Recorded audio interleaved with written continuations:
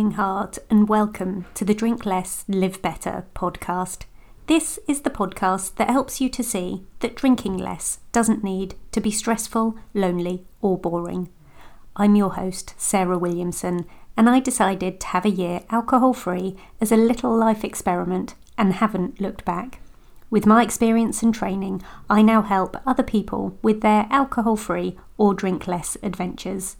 You can find out more and sign up to my 5-day Drink Less challenge at drinklesslivebetter.com.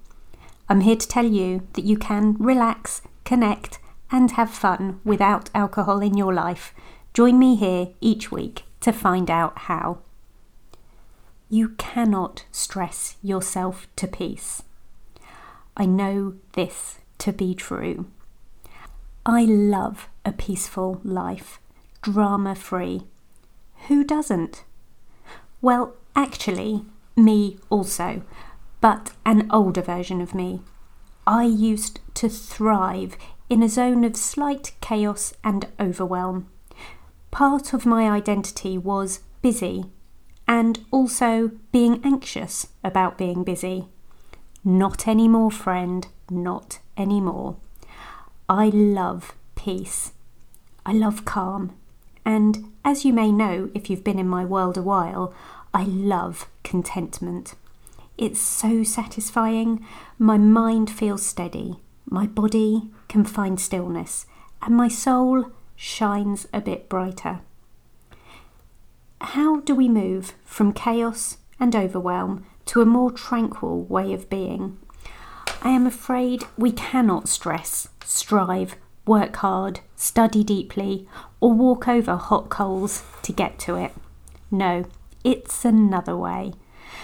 For me, it began in about 2018, identifying someone ahead of me on the journey towards less overwhelm and following closely behind them.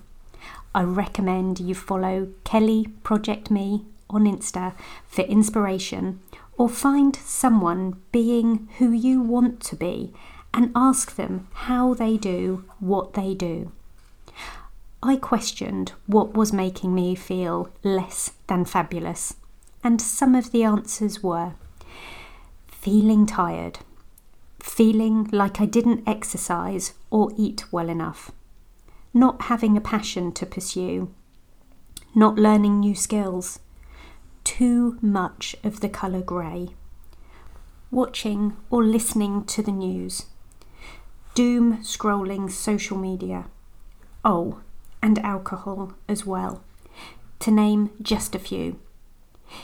If there is a list of less than fabulous pointers, there must surely be an opposite. Yes, things that bring me contentment and satisfaction.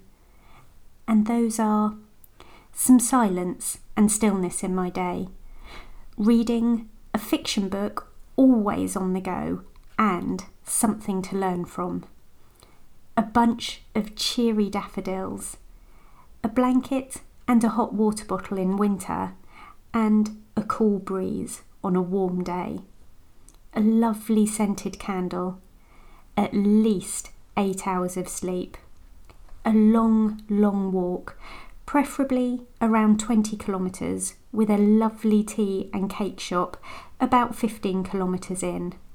Oh yes, tea and cake. Writing in my notebook, making a rough plan for the day. Coming to a place of acceptance that things don't always feel comfortable.